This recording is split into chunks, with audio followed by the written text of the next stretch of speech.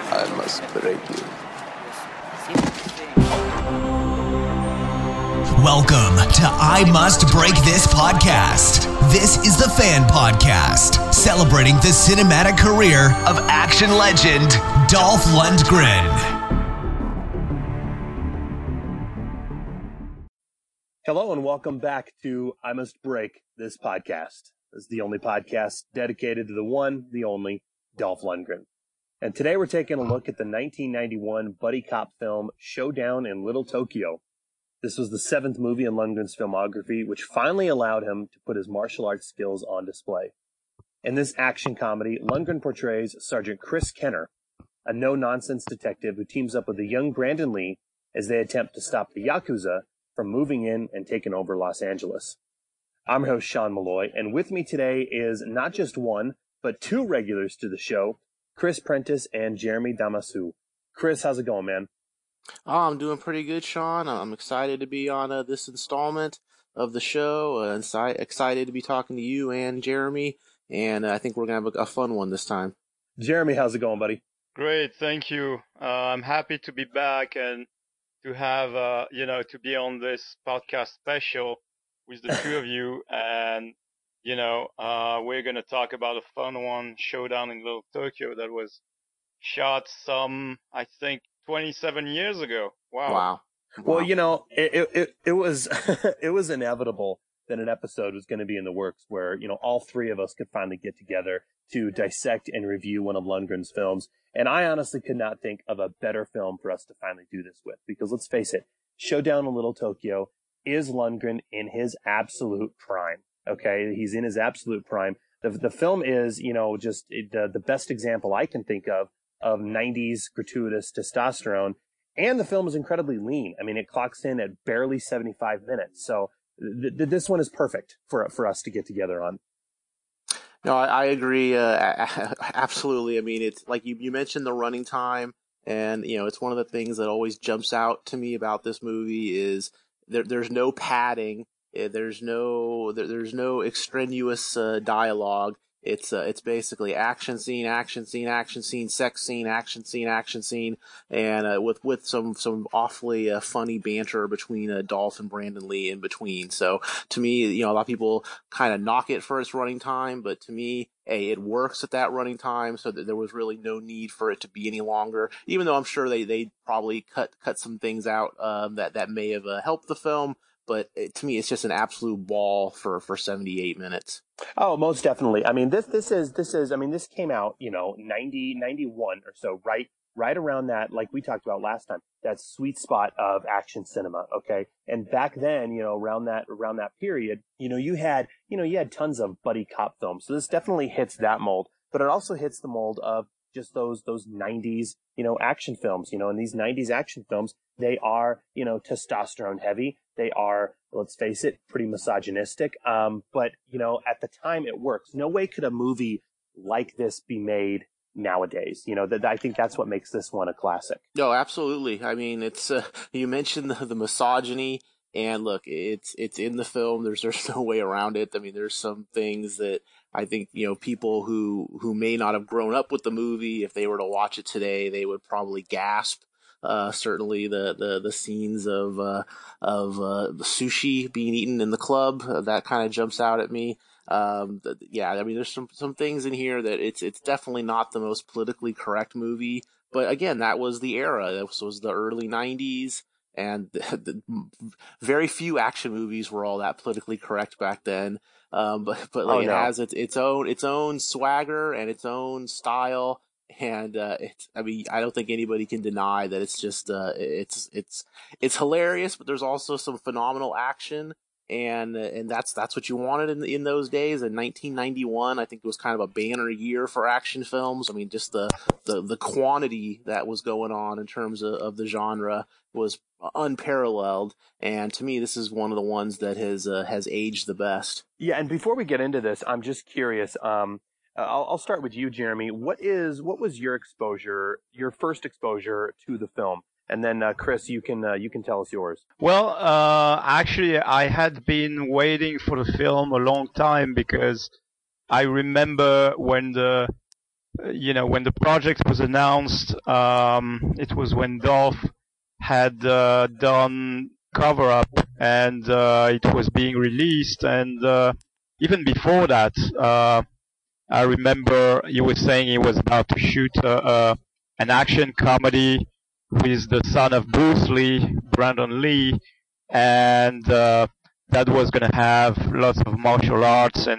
And I had seen a short interview as well in the magazine where, the journalist had been visiting the set, and but unfortunately, the movie didn't come out in Europe until 1992, right before Universal Soldier, and in Europe and Japan, the film came out directly to video, and it had been the same. Warner Brothers, who was the studio behind it, had done the same with Steven Seagal's Out for Justice. It was a DTV over here, and so I had to wait quite more than a year to actually see it. And I must say I was pretty excited about the film because I've always been into karate and martial arts,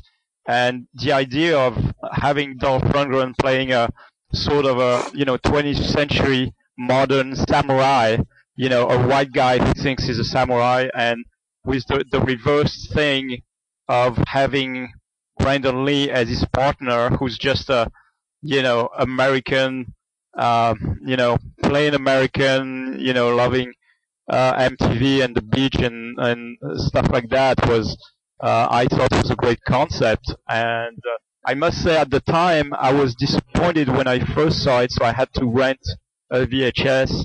And I can now say that all the video releases from the VHS to the DVDs, they were quite badly transferred at the time because the brightness was so enhanced that it doesn't reflect the actual film, and it looked to me, and also because of its short time, I thought at the time that it looked too much like a TV show or something, or a TV movie. And thankfully we have a great Blu-ray release now that's there's no comparison when you watch the film how great it looks, and how, for instance, I remember on the DVD, even on the DVD, their faces were so white, and pale, which doesn't show on the Blu-ray, which really exposes you to a near theatrical experience of the film. Wow, interesting. Hey, Chris, how about you, man? When did you first see it? Yeah, this was another one that I did not see in the theater. I do remember when it came out, but I mean, this one came and went very quick in the U.S. In terms of the theatrical release. I believe it was pretty late in the summer in '91, and it wasn't a huge release in terms of the amount of theaters compared to a lot of the other big action films that summer. And so it came and went pretty quick. And but I was able to see it when it finally came out on video, which I believe was probably late in the winter of '92. So I'm thinking probably somewhere around February, maybe March of '92 was when I finally was able to see it. And yeah, right away, I loved it. I was at that age where all the type of the violence and mayhem that goes on in the movie was right up my alley. And this was kind of the first movie of Dolph's that I had seen after The Punisher. And and The Punisher was what kind of cemented me as a big fan of the guy. And Showdown Little Tokyo just kind of kept it rolling. It was exactly what I would have wanted from a movie in those days. And quite frankly, it's kind of what I want in these kind of movies these days. We just don't get as many of them. But yeah, it was an absolute blast back then. And yeah, and I'm absolutely in agreement with Jeremy regarding the future or the later home video releases, at least the ones that we got here in the States, the VHS, and then the pretty horrid DVD that first came out were definitely really lacking in substance, and so I'm pretty thankful that Warner Brothers finally did right by the movie with their Blu-ray release a couple years ago. You know, it would be nice if it had some bonus features, but hey, I'm just happy that they finally atoned for the horrendous DVD release. Well, and I'm glad that I'm of course glad that Warner Brothers finally boned up and did the proper Blu-ray release.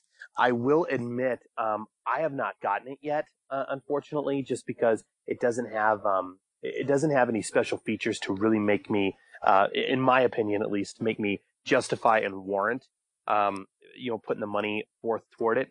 I still have that pitiful the pitiful DVD release that was that has the full frame version and everything. It's not great. How I justify it though, because I watched it on a repeat for the recording of this episode in preparation, and how I justify owning that particular release is it provides the nostalgia and harkens back to the VHS transfer from when I first saw it when I was a little kid as well. So that's kind of how I look upon it. So I would say that when you finally get the Blu-ray, you will totally rediscover the film. Okay. And you can still watch the VHS or the DVDs. There's no harm about it. We're all nostalgic of the VHS era. The full screen versions and things like that. For instance, there's a certain feeling to take a tape out of its box and put it in a VCR, because it's a bigger object and everything, and it really feels like you have a film reel in some way. So I don't blame you. Yeah, no. But it's one of those films, I will admit, it's one of those movies that I saw it at a pretty young age. I'm a little bit younger than you guys, but I saw it at a pretty young age. And even as a little kid when I first saw it, it was it was definitely up there with one of Lundgren's one of my favorite films of his, because the character that he plays is just such a badass.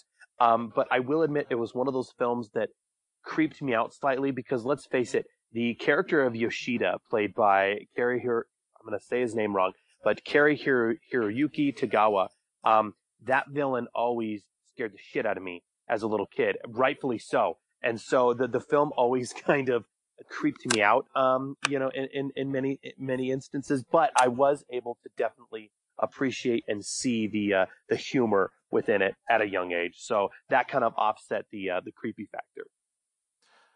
Yeah, there's no doubt. I mean, Cary Tagawa. I just go with Cary Tagawa. I think that's how he mostly goes by it now. He's a scary guy in this movie. I mean, he's just pure evil.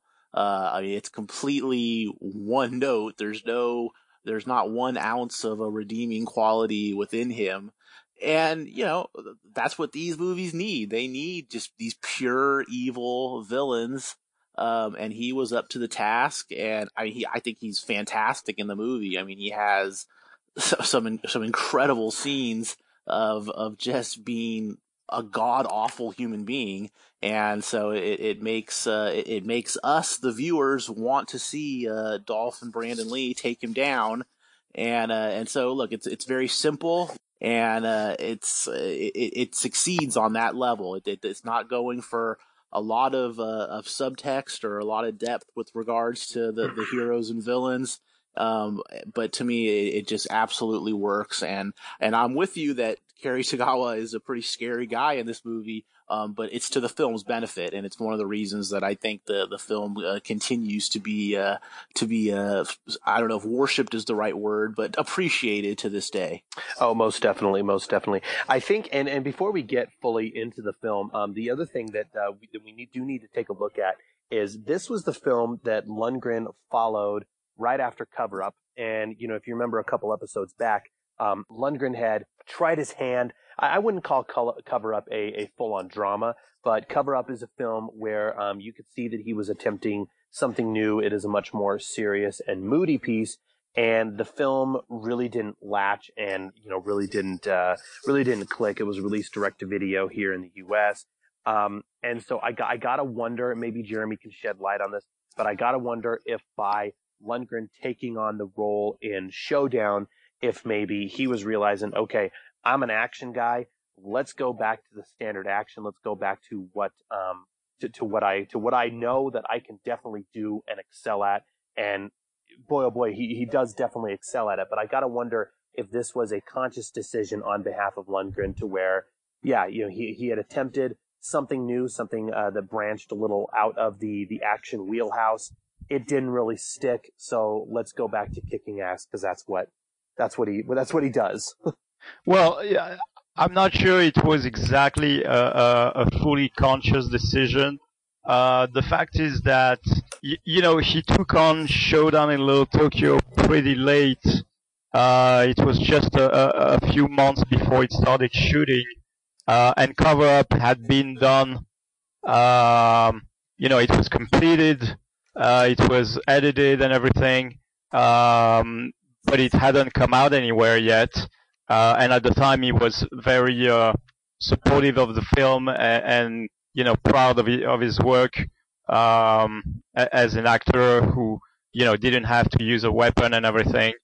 What happened was he had a few other projects at the time that were either on standby, like Universal Soldier, or there was another one that was announced, which was it was a war drama by a Polish director who made the film Possession, Andrzej Zulawski, who's pretty famous in Europe and a very renowned director, which was the team up of the two of them was very unlikely. And this project, I wish it had been done because it was kind of like Apocalypse Now meets Moby Dick meets Men of War. It was set in the 50s during the Indochina War. And it was a really great and, completely out there project.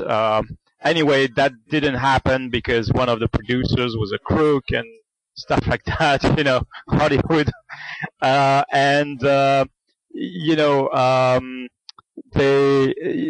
happened with Showdown was, I'm going to tell you the whole genesis behind the project was the director, Mark Lester, who of course directed Class of 1984, Firestarter, and of course Commando a few years prior.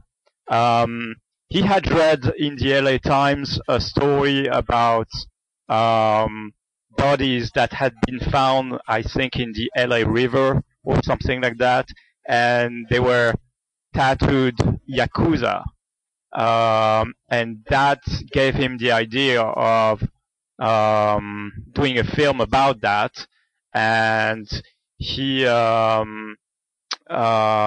teamed up with a new producer who was a big agent in Hollywood and had worked on, for instance, Kickboxer with Van Damme and another project with De Niro. And so they got a couple of writers to write a first script. And there were many writers who worked on this project, one after the other, because it seemed that early on they weren't sure. There was a back and forth between making it a really hardcore thriller, action thriller, like like Black Rain, and that was one of the early versions of the screenplay that I have. That was written by the guy who did one of the Dirty Harry movies, and it was pretty much the same, almost the same story, same concept. There was a few differences, but it was more gritty and less tongue in cheek. And then there were another handful of writers doing new drafts until they shot it, and that happened pretty quickly in maybe 6 or 8 months. So it was developed very quickly. And I know that someone suggested Steven Seagal at some point for the role, and but ultimately it wasn't a producer on the film, but one that they knew. And of course, you know what happens sometimes with this is it's kind of like they have lists of stars that they could get for the roles, and they kind of go one by one, with like the biggest name and the most popular, the one they want to go with, and if they pass, they go to the other one, and so Dolph was high up on this list. I don't know if he was the first or not, but I know the co-producer, Mark Lester was co-producing with the other guy, and so the co-producer, who I think was probably handling more the grounded production issues and organization. He didn't know who Dolph was before someone suggested his name, and but they went for him, and later on they hired Brandon Lee, who had done only a couple of movies in Hong Kong and South Africa. I think the most notable one was Legacy of Rage, which was done in Hong Kong by Ronnie Yu, who's a big Chinese director, and so Dolph signed up for the film because someone gave me the exact date of the deal. That was in September 1990, and they started shooting in January 1991. So it was only a few months before production began. Well, and you brought up a couple things there. First of all, with regard to Brandon Lee. Chris, you and I have spoken about Brandon Lee and his efforts quite a few times. I'm going to go out there and I'm going to go ahead and I'm going to say it. And I know that, he is nowadays, known for his role in The Crow, but I think Legacy of Rage is one of the most underrated, and it's, in my opinion, one of Brandon Lee's easily his best film. He only had so many films under his belt that he did before his untimely death, but Legacy of Rage is that one film that not many people have seen, not many people even really know about. It's pretty much a Hong Kong retelling of The Count of Monte Cristo. But Chris, you and I have spoken about it. That's an amazing piece. Yeah, no, I'm a huge fan of Legacy of Rage. That was a movie that I only first saw maybe about 10 years ago, and I was pretty blown away by it. I mean, it's a movie that really it kind of tells its story, and it saves most of its carnage for the end. But man, when it comes, it is just Hong Kong action at its finest. And it's a movie that I'm a big fan of, and I'm glad that I was discovered that one, because for a long time I kind of just went under the assumption that, all right, Brandon Lee had done this horrid movie Laser Mission, which, I mean, let's just not even talk about it. But then Showdown, the movie that's in the public domain. Oh yeah, I know. It's the movie that has probably the most public domain releases, aside from maybe Reefer Madness. I think Laser Mission is the number 2 most produced versions in the public domain. But yeah, it's a horrible movie. So I mean, I kind of always was under the assumption that he had these 4 movies, and I think I finally learned that he had another one that he had done in Hong Kong, and was able to watch that, again, like probably about maybe 10 years ago or so was when I first saw it. And yeah, it's great. And I love that one. And if anybody's listening to this and they think they've seen every Brandon Lee movie, but they haven't seen Legacy of Rage, then do yourself a favor and track it down. No, yeah, most definitely. The other thing that Jeremy mentioned, which I'm so glad that he did regarding Steven Seagal, because yeah, the period that this came out, and every time I watch it, I think to myself, it could easily be a Steven Seagal movie. I don't want it to be by any means, because I appreciate and I enjoy Lundgren so much more. But I would put for some reason this, I feel, falls within the same family. It almost feels it could be in the same universe as the films Hard to Kill, Out for Justice, and Marked for Death. I feel that those 3 Seagal films definitely fall within the pantheon of Showdown in Little Tokyo, just in terms of their overall story, the tone, and just the overall feel of the films. Yeah, and there's another thing I forgot to mention was, well, the film was backed by Warner Brothers, who of course was in a contract with Steven Seagal, and in Showdown they hired the same composer as the early Steven Seagal films, David Michael Frank, who had done the exact same, same kind of score that he did for Seagal. And also remember that this was the height of the martial arts kickboxing movies, with Seagal and Van Damme being, pretty much almost at the top of the game, and increasing popularity.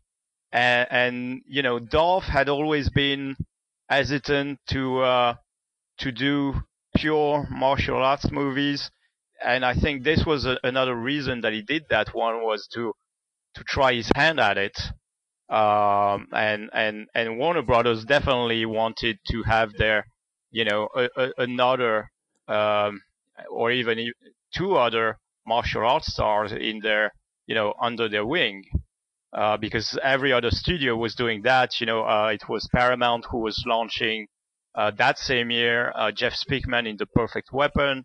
And I know Brandon Lee, prior to Showdown, he had already signed for Rapid Fire with Fox. And, of course, we had the Sasha Mitchell in Kickboxer 2. And, I don't remember how many guys there were at the time. Well, and I'm so glad that you mentioned the score by David Michael Frank, because this score, I read one review the other day that that knocked the film, and kind of bitched about how the film has this score that is just played constantly. But the one thing that I have to appreciate about it is, how many films can you remember the score that you, after watching the film so many years later, you can remember the overall score and the overall music that is done throughout the film. And granted, for virtually every scene in this film always starts with that same score, but I personally have always loved it. It's memorable, and it definitely it lets you know that the film that you are watching is not meant to be taken seriously, but it also hits those beats. I mean, it falls within the whole 90s action milieu, and it also kind of goes along with the whole Japanese Yakuza angle that they are throwing in the film. So yeah, this score by David Michael Frank is excellent. I'm glad that they front load the film with the score at the very beginning, and it just carries throughout, all 78 minutes of it all the way to the end. Yeah, I'm with you, 100% on that. You mentioned that. I mean, a good score is one that you can remember long after you've seen the movie, and that's definitely the case for me with this.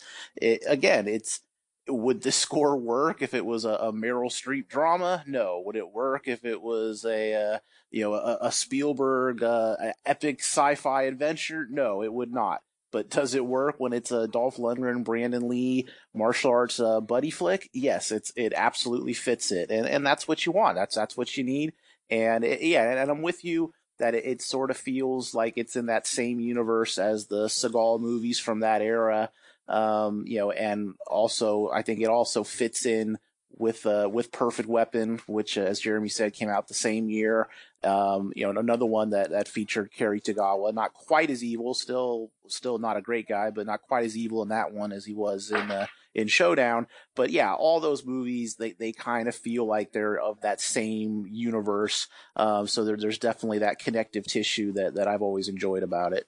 Well, and as we look at the film, as we move into the film, I would say probably the big character in the film, even more so than Lundgren's Kenner character, or Brandon Lee's Johnny Murata detective.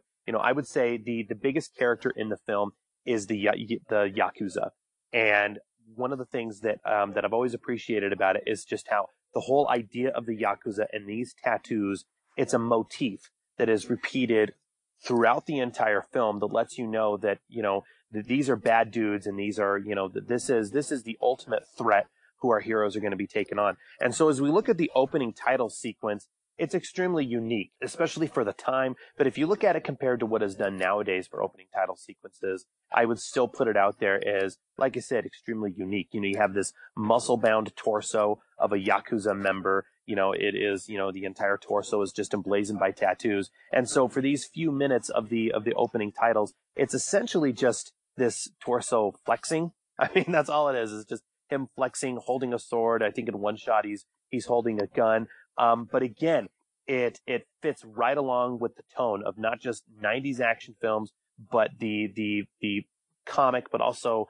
pseudo-serious aspect to the film as well. So it fits perfectly. And, as a kid, like I said, going back to this, when I first saw this when I was younger, it's one of those things that kind of creeped me out. Nowadays I watch it and I just have to laugh because it fits perfectly with just the whole nostalgia and the tone. And it's no wonder that the film is a cult classic, because especially when you have an opening title sequence of a bodybuilder flexing with tattoos, it's awesome. Combined with the score, I couldn't ask for more. Yeah, I agree, but it's funny because I still feel that, with these titles, it's like they want you to know that, it's a Dolph Lundgren movie, so they got a body double that was, muscle bound like him, and, you kind of think, they want you to think it's him, and at the same time, they covered him in huge Yakuza tattoos all over his body. So it's a mix of the two. Yeah, most definitely. And the one thing that I don't know if you guys picked up on this or not. I finally picked up on it upon my most recent viewing. But this film is, it's a buddy cop film, but it's also, this is Dolph's movie. This is his movie. He is the main character. His character is, at front and center throughout the entire film. And I don't know if you picked up on this or not, Chris or Jeremy, but in recent viewings, if you look at the opening titles, Lundgren's name is in the largest font compared to all of the other actors and all the other production, people who had a hand in the film. But it's Lundgren's name who has the largest size font. So it goes Dolph Lundgren in this big font. Then it goes Brandon Lee, which is in a significantly smaller one. And then we get the silhouette of, the title, Showdown a Little Tokyo, on the dude's chest. But that is just one of the small pieces of evidence that I have to wonder if they were putting a lot of stock and a lot of effort into Lundgren's rising star to make this, his movie. I've always said that, Dolph has the largest font I've ever seen on a man.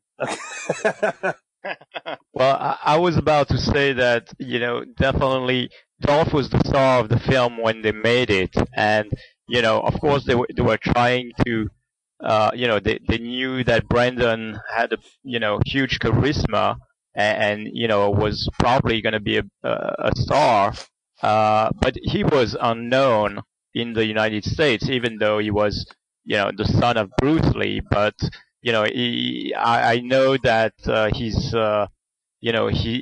fee was significantly lower, and the film was built around Dolph being the leading man and the star.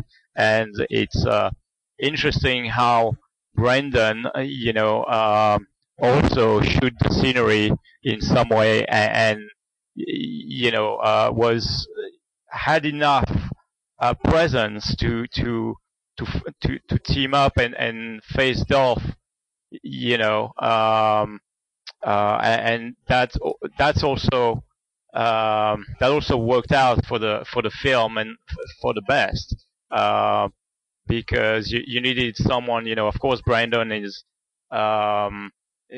smaller, and he's not as big as Dolph, but he doesn't, it's like Cary Tagawa. I was thinking as well that he's not huge physically, but he compensated, by his presence and his acting and his cruelty, which made him even more powerful in a way.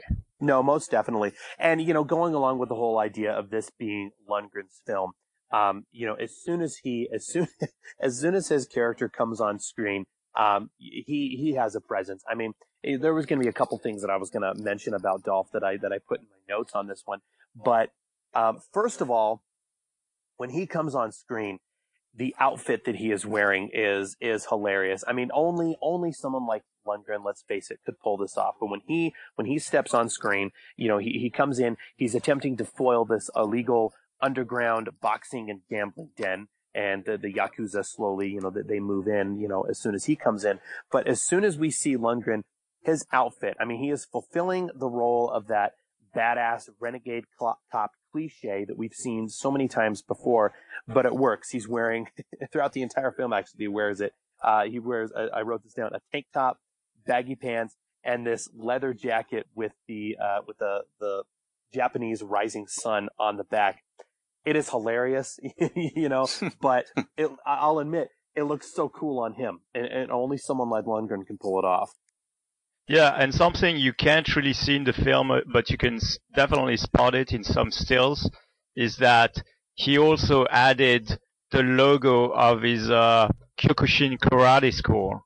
His style of karate, which is knockdown karate, and that's definitely a touch that Lundgren brought to his jacket. And I know he's always, you don't always see it, but he likes to add little touches to his to his costumes and to his characters. Yeah, how amazing is it that as over the top as his outfit is in the beginning of the movie, it actually looks understated compared to his outfit at the end of the movie. Oh my God! Right. Yeah, I can't wait to.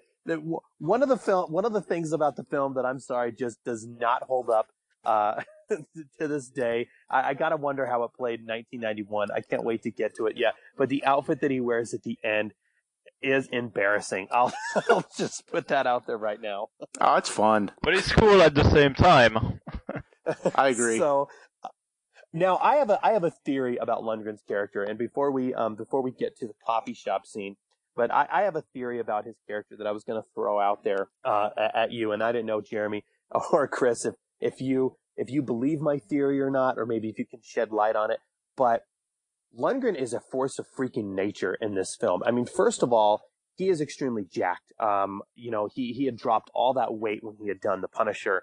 Well, the weight comes back and then some. This is probably the biggest that I have ever seen Lundgren on film, and this is even after Rocky IV and when he was He-Man. Would you guys agree? Were you guys just amazed at how much larger in stature he is in this film compared to other roles? Well, I personally, I've seen a lot of people stating that, and it's probably true, but it never occurred to me. And of course, you have shots of him training, shirtless and everything. So of course he will, make sure that he looks good and everything. I never, it didn't occur to me that he was the biggest, or at the, that it was one of his role where he was the biggest. I've always thought it was Masters and Red Scorpion. I think Red Scorpion is definitely out there. But he definitely looks great and was in top shape, especially since, he had shot Cover Up. It was, maybe 8-10 months earlier, and he had lost some weight as well for this one. So, he definitely, and at the time he was always bringing his karate sensei on his shoots and was training hardcore in martial arts, whether or not it was a role that required to use martial arts. Well, here's my theory about the film, and maybe I know that you have a couple drafts of the script, Jeremy, but one thing upon watching it most recently is I have to wonder if maybe in an earlier draft of the script, or if maybe this is what they were going for, but is Lundgren in fact an invincible reincarnated samurai in this film? Because, like I said, he is a force of nature, and he does so many things that a regular human cannot do. And I wrote this down at the beginning of the film when he comes in and tries to foil this gambling den. One of the fighters takes a swing at him, takes a shot at him, and hits his jaw. Doesn't hurt Lundgren at all, but of course, the guy starts starts whining in pain at this shot. Then there are so many other scenes. When he is saving Minako at Yoshida's place, he sticks his hand through a door to grab a bad guy and pulls him through. He lifts a car on its side. There's so many shots where he just knocks a guy out with a single punch. Is he in fact this reincarnated samurai? I mean, I don't. He rips. Oh, and at the end, when he's getting tortured on that electrical stretcher, he just rips his arm off of the stretcher. Right. He's a samurai, am I not? I mean, that's what he is. He's reincarnated. There's also the shot where I don't think you mentioned it at the beginning, at the end of the opening sequence, where he jumps over the car with a sidekick, over the car of the Yakuzas, which is crazy. Yeah, he's superhuman. I mean, let's face it, he's superhuman. Yeah. Chris, would you agree? Oh no, I'm with you there. I mean, look at the scene where him, Brandon and Tia Carrera, they're kind of at Dolph's Fortress of Solitude out in wherever, and then the Yakuza come and attack, and those scenes of him just throwing the various martial arts weapons, and he's hitting everyone perfectly, without any trouble at all. I mean, yeah, he's basically a superhero in this film, and even if it's not actually stated that he's a reincarnated samurai, I can totally buy into that theory. I've never seen anything about mentioning him being a reincarnated samurai, but the idea was definitely that he thinks he's a samurai, and he thinks, it's almost like as if he's crazy, like he believes as strongly as anything that he's a samurai. So he would think that he's a reincarnated samurai. And I would have to check. I know this definitely wasn't in the earliest draft that I have, but I would have to check back in the shooting draft how some of these moves and powerful things that he does, how they were written in the script. But I definitely think that it was enhanced, along the way when they came out with ideas and worked it out with Dolph and the stunt coordinator and the fight coordinator. They definitely pushed it to the limit. Oh, he is more He-Man in this film than he was when he started as He-Man. I mean, that's one of the things that I think is hilarious about it. So if we progress into the film and we shift to the coffee shop scene. So like you said, Chris, earlier, how the film is just action sequence after action sequence after action sequence. That is perfect in explaining this, because it shifts to a coffee shop scene. Lundgren's Kenner character, he is chilling, having his breakfast, having his morning tea. I don't even think it's coffee he's drinking, it's tea. And again, every new scene starts with this iconic score. But yeah, he's in this coffee shop. The Yakuza comes in, and they essentially start bullying this poor little woman owner into aligning herself with the Yakuza, because that's their plan. They're planning on taking over Los Angeles, starting with Little Tokyo first. Lundgren steps in, and he is able to kick all their ass at once, all the while holding this teacup. Again, he's superhuman. He's a samurai. The scene is hilarious, but I love the way Lundgren plays it, because he is intimidating as all hell. Just the way he towers over everybody in this scene. No, it's a very cool scene. It's a great way to kind of set up Dolph and Brandon Lee's partnership, because of course you have to have Brandon Lee just happen to stroll by on his way there, and of course he's seeing his new partner beat the ever loving crap out of all these Yakuza members. So it's a good way to introduce them and kind of immediately put them into a conflict. And so that they're both cops, they're both on the same side, but they're going to have issues with each other. And I think it's just a cool fight scene. There's just some cool moves in it, some really sweet kicks. I think the one part in that scene that I always kind of kind of shake my head at is once Brandon Lee and Dolph, they've kind of identified themselves as police, and the fighting is coming to an end. The Yakuza open fire on the restaurant, and Dolph basically, he takes cover behind one of the tables, and you basically see all these machine gun ammunition just fire into the table, but of course he comes out of it unscathed. Which, hey, it's a early 90s action film, so there was a lot of that kind of stuff going on. But whenever I see that, I'm like, I don't know, is that table really providing a lot of cover for him there? Again, he's a superhuman samurai. I'm going to keep going back to this because that's the only reason I could think, because just the amount of ammo and machine gun firepower that is shot at him, that he is able to not so much dodge, but just avoid and walk away from is amazing. But I have to laugh at that scene as well, especially, I shook my head like you did, but I just watch it. This poor little shop owner, her store is shot completely to shit. I mean, it is completely destroyed after this, to where I wonder, maybe she would have been better off just aligning with the Yakuza in the first place. She would still have a storefront in the end. It's true. Yeah, she probably didn't have the money, though. That's the thing. So, but yeah, I love the introduction of Brandon Lee. I have to wonder if there was a deleted scene of some kind that introduces his character, because it is Lundgren's movie, sure, but it is also a buddy cop film. And just the way his first scene on film is, he's obviously going to this tea shop to find his partner and to introduce himself to his partner. But just considering he is the second lead in the film, and his first scene is him just strolling by, in the middle of this mayhem and this action, it is hilarious. It's one of the things that just help make the film this laughable cult classic. But I have to wonder, Jeremy, was there in fact a deleted scene that introduced him to the audience prior? I think there were. I don't think it was that long, but there was there were more shots and kind of a montage introducing him,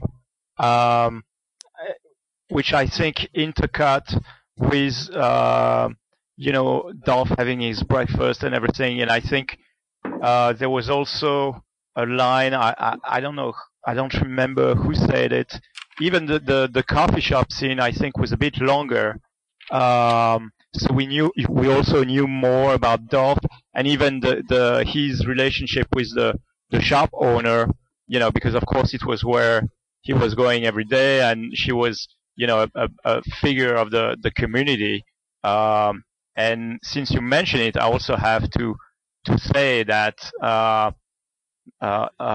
even before that, the movie was 15 minutes longer.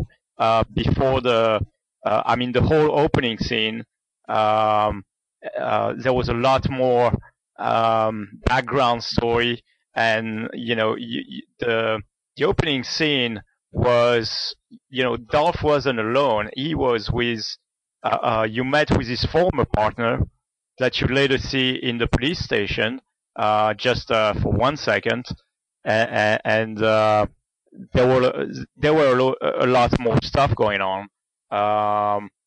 And that's the thing. The whole film has been recut and trimmed down. There were also some sequences that were moved around.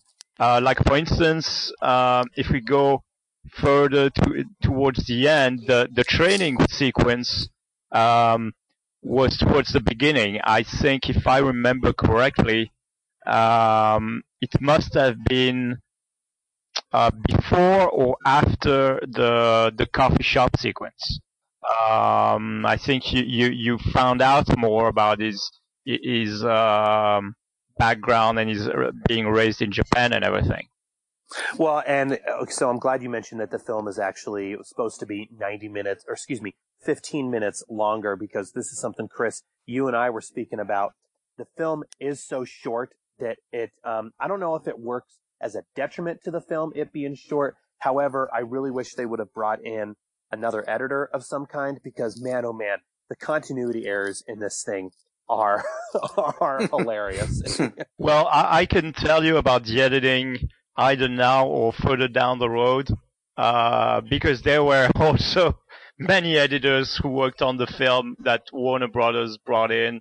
I think, I mean, if you talk to Mark Lester about it, this is not his cut, and especially one of the editors, that was ultimately brought in by the studio was Stuart Baird, the guy who directed Executive Decision, and who was Mark Lester calls him the what is it? It's like the kind of the gun for hire assassin from Warner Brothers, because he was always, rarely credited, but hired by Warner to, butcher some of the movies they did, and Mark Lester was very critical of him even as a person. So, well, did he, when he was editing the film, did he watch the film prior to editing it? Because as we're going to be getting into,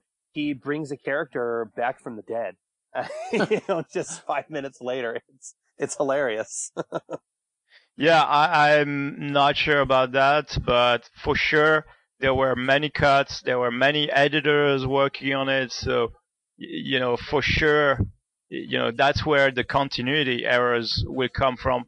Oh, and also I should mention, talking about continuities, there's another thing that totally kind of screwed the movie over, was that Lester told me that the script supervisor who's in charge of continuity was, for some reason, she was a bitter person and very kind of like, for some reason she wanted to raise the crew against the production. I have no idea why. She was like a very kind of a union person, and apparently was not doing her job and anything, and was more like trying to pick up a fight and shut down the thing. And it happens to be that's a bit of trivia. It happened to be the mother of Kirsten Stewart, who's now one of the biggest stars out there. Oh wow. Yeah, I didn't know that.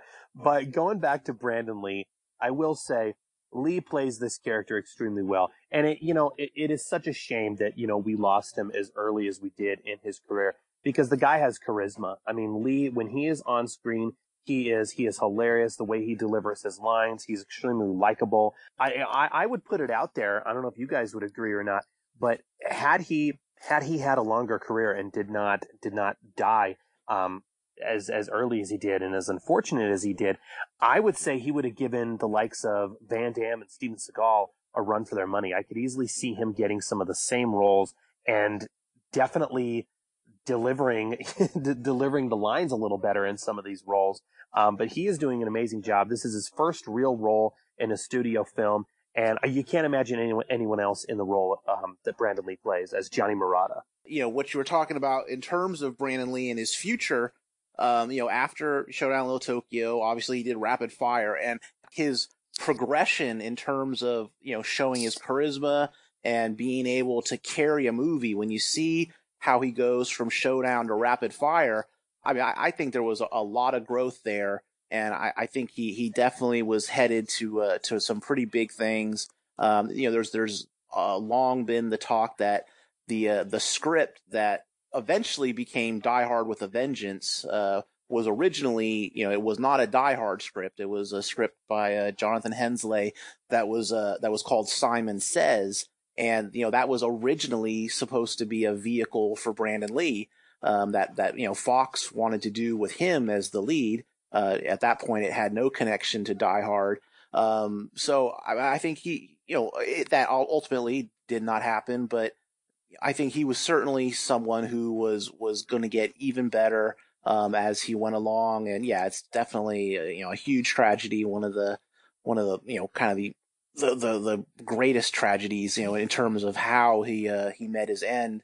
But in terms of showing his charisma and how he went from something like Laser Mission, which was horrendous, and then getting better with Showdown in Little Tokyo, and then much better even still with Rapid Fire and then The Crow. I think he was a true talent, and the folks that just kind of see him as Bruce Lee's son, I think, are missing the boat, because I think he was a really a very spectacular performer. Yeah, and I think that maybe he would have been even a bigger star than Van Damme or Seagal or another kind of star. Like, I think Brandon, because he looks great, and of course he's been great in the action films that he's done.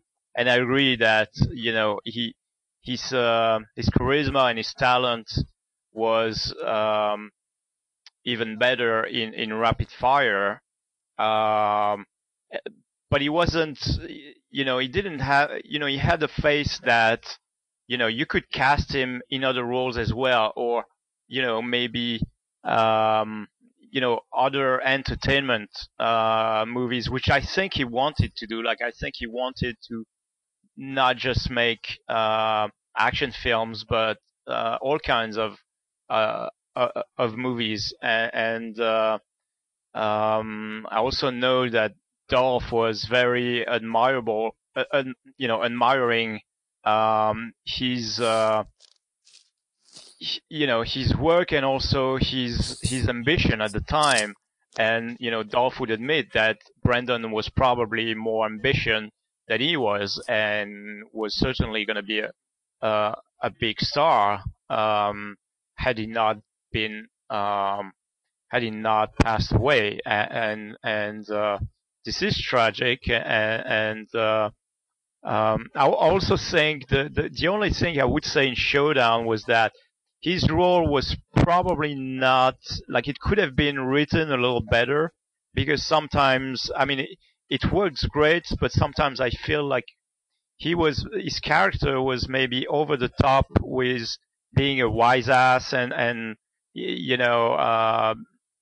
kind of almost like an asshole to Dolph, and cracking jokes, that are almost like out there and slightly off. So I think it and because they didn't tailor the film so much around him, and they probably even regretted it, because they realized how much he was, I think, when they saw the dailies and when the movie was done. I have to check, but I also think there was something about his salary that they had to pay him more in the end, because originally he was about to be paid like 50 grand, and ultimately I think they had to pay him 250.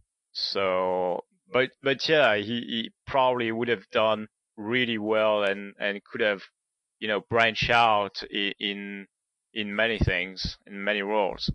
Well, and, I will say, I do remember it is, like we've established, it's definitely unfortunate that he passed away as early as he did. However, I will say that, when he did pass away, when The Crow was released, I know that Showdown in Little Tokyo saw probably its most increase in terms of sales and rentals, after the fact, because everyone wanted to see, his work, prior to his death. So I don't want to say it's one of the positives of his death by any means, but I would say it's the fact of it's his passing that has, I would say, brought the film as much attention and memorability as it has nowadays. Because I distinctly remember, when I first saw this, when I was in middle school, everyone else who had seen it, and had enjoyed it as much as I did, they were watching it because it was a Brandon Lee film, and the Crow had come out, and the Crow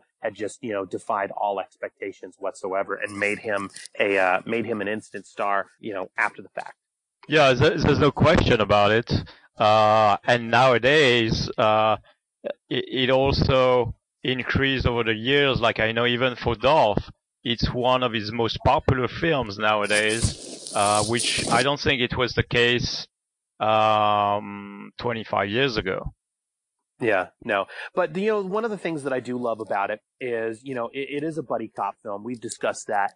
But the culture clash within it is incredibly unique, And by the culture clash, I mean, you have Dolph, who is this white guy who knows more about Japanese culture than his partner, who is in fact half Japanese. His partner is more the Valley dude. And I have to wonder, was this added on upon the casting of, they figured, okay, they have Lundgren, they have Lee, let's, kind of turn the tables on this a bit, because you would expect it might be the other way around, but it works to the film, and it is definitely one of the things that makes the film stand out among all of the other films in that buddy cop genre. No, it was already in the concept of the film and the first script. That was always the thing, was that reverse culture, with having these two characters being on two contrasting sides like this, and with the having the Western guy being the Japanese expert, and the Asian guy being the full-on American. I mean, you guys have touched on it, but that really is my favorite aspect of the movie. I mean, I love the action, and that's obviously a high point of the movie, but I love the fact that they switched it up and they made Lundgren the actual samurai, while Brandon Lee is kind of the Valley dude who he was raised doing martial arts, but was spending most of his time probably at the beach and doing more California activities, and I think that switch is one of the best traits of the movie, and I think it's one of the things that helps it stay fresh even today. Would it be okay if, for the rest of the episode, anytime we refer to Lundgren as a samurai, just to go along with my theory, if we could please call him a super samurai, if that's possible? I'm just wondering. I'll try. We'll try. So, but the two leads, we have Lundgren and Lee.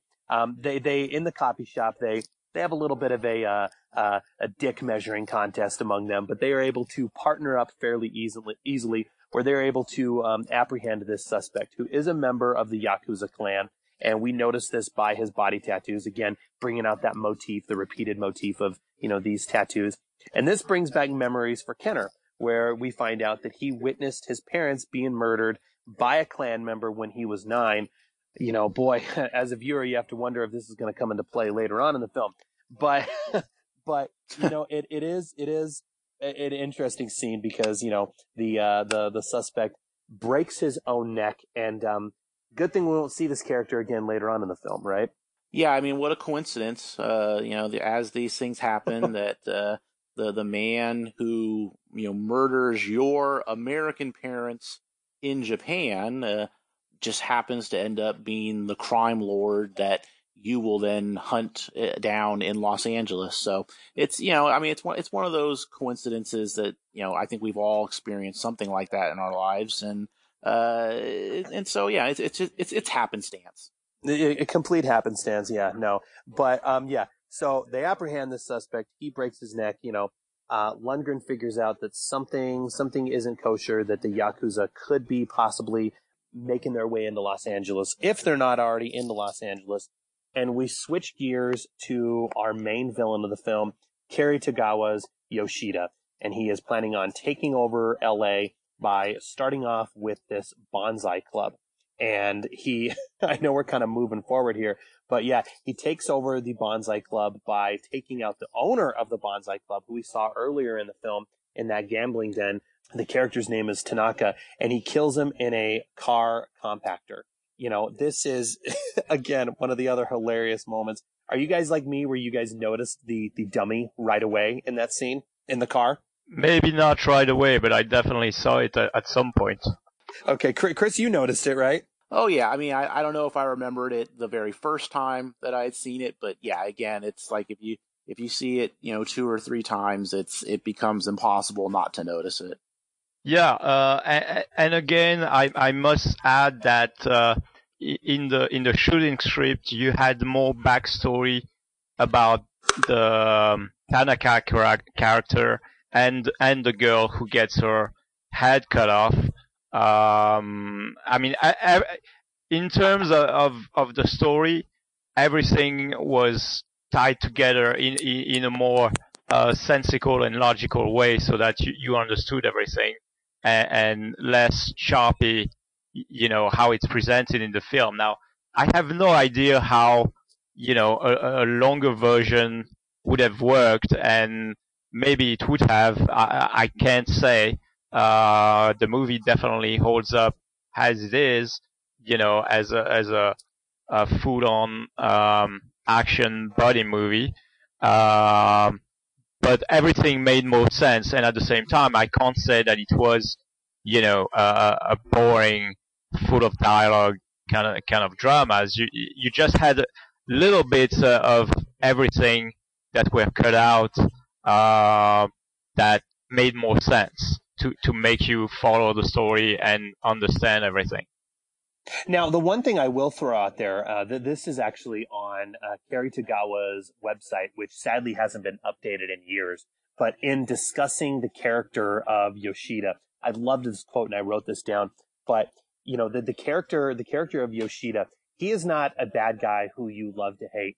He is a bad guy who is going to give you nightmares. And he is utterly chilling in this film. I mean, he is just pure evil. He is ugly, and it just in terms of his overall demeanor and the things that he does in this film. And I think that's how you know when you have, we've discussed this before on the previous episodes, but your film is going to be memorable if your villain is memorable. And Cary Tagawa, he may not be the most physically imposing character, or actor for that matter, but this character is just despicable by all facets. So that is definitely one of the true perks to the film. Chris, I'm curious, I know we've discussed, your favorite villains in films, but would you say that Cary Tagawa, his portrayal of Yoshida is one of your favorite villains of these films in the 90s?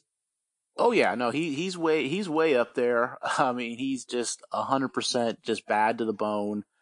How can you really, I don't know if top is the right word, but I mean, the scene with him and his goons and, poor sweet Angel, I mean, I don't know, it doesn't get more despicable than that. I mean, it's the kind of scene where you just kind of want to just take a shower when it's over, because you just feel like, oh God, what did I mean, but in kind of a good way, because you need that sort of a villain. You need to have someone who's just so awful like this, and he fills it to the brim with like we said it before, and I'll say it again, just pure evil. And he does a fantastic job. I mean, he's a great actor. I mean, I've really enjoyed him in tons of movies. He's capable of playing, relatively normal guys. That doesn't always play villains, but I mean, he really has the swagger for the type of villain that you want in this movie. Well, and when you look up the film on Google or YouTube, or you just look up any kind of interesting fact about the film, for whatever reason. Well, actually, no, you established the reason. Excuse me, but the most memorable scenes is unfortunately the scene where they behead the character of Angel, portrayed by Renee Griffin. So they overdose her on an extremely heavy dose of methamphetamines, and then the Yoshida character just beheads her with this katana sword. Of all the scenes in the film, this is one of the more memorable scenes that is readily available on YouTube, or just in any kind of review of the film. This scene is going to be the one that is thrown out there. Jeremy, what were you going to add about that? Well, I'm going to say that this is this is the scene that I was horrified about when I first saw the film when I was 13. I didn't expect that. And actually, I'm going to add that it's not huge, but the the American cut for getting the R rating, this scene and a couple of others was trimmed. The European DVD has a few more shots. I was also going to say, talking about Cary Tagawa, who I agree is just, horrible and cruel in the most horrible way. He reminded me in the character of Ben Gazzara in Roadhouse. That's the exact same kind of cruelty and evilness that also kind of gave me nightmares because I saw Roadhouse. I was 10 years old and saw it in the theater, and that was pretty freaky to see at that age. And it's just these guys. I just wanted to kick their ass and punch them, and until I just hated them. That is an excellent comparison. I didn't even think about that, but yeah, the main villain that Garza plays in Roadhouse is right up there as just being just utterly despicable and gross. And yeah, you really want him to meet his maker by the end of the film. Roadhouse is significantly longer than Showdown Little Tokyo, so you do have to wait your time for that one. But Showdown Little Tokyo, yeah, and we're gonna be getting to the death scene of the character of Yoshida at the end of this. But yeah, no, that is an excellent comparison. So as we move along and so the character of Angel dies, and so this is going to spur the investigation for the characters of Kenner and Murata. We also get the character of Minako, played by Tia Carrere. This is pre-Wayne's World. She is stunning. She is a knockout in the film. But yeah, every one of these films, you always need a love interest character. And so Tia Carrere fulfills this role. She is a friend of Angel's, and she is going to inform our two detectives that the owner of the Red Dragon Brewery is also the owner of the nightclub where she works. A fight breaks out. Again, the film cannot go 4 minutes without having an action sequence. So this is the first time that we get to see Lundgren and Lee team up, have each other's back, and, kick ass is what they do. I love this. They're two cops who are able to display their martial arts skills. And Lundgren really hadn't, here he is, he's a black belt in karate. He hadn't really had the opportunity in a film. He had that one kick in I Come in Peace, and then he had a couple martial arts moves that he did in The Punisher, but I would say those he was just more defending himself more than anything else. This is the first time we really get to see Lundgren put those on display, and this scene is fun. I do have to kind of laugh, Chris, you talked about a scene earlier where you shake your head. Do you shake your head at the scene? Because I'll put it out there right now, actually. I should back up. But this film actually used to be a drinking game that my buddies and I would put on, and we would drink while watching it, because there are just so many fun scenes in the film where you can do that.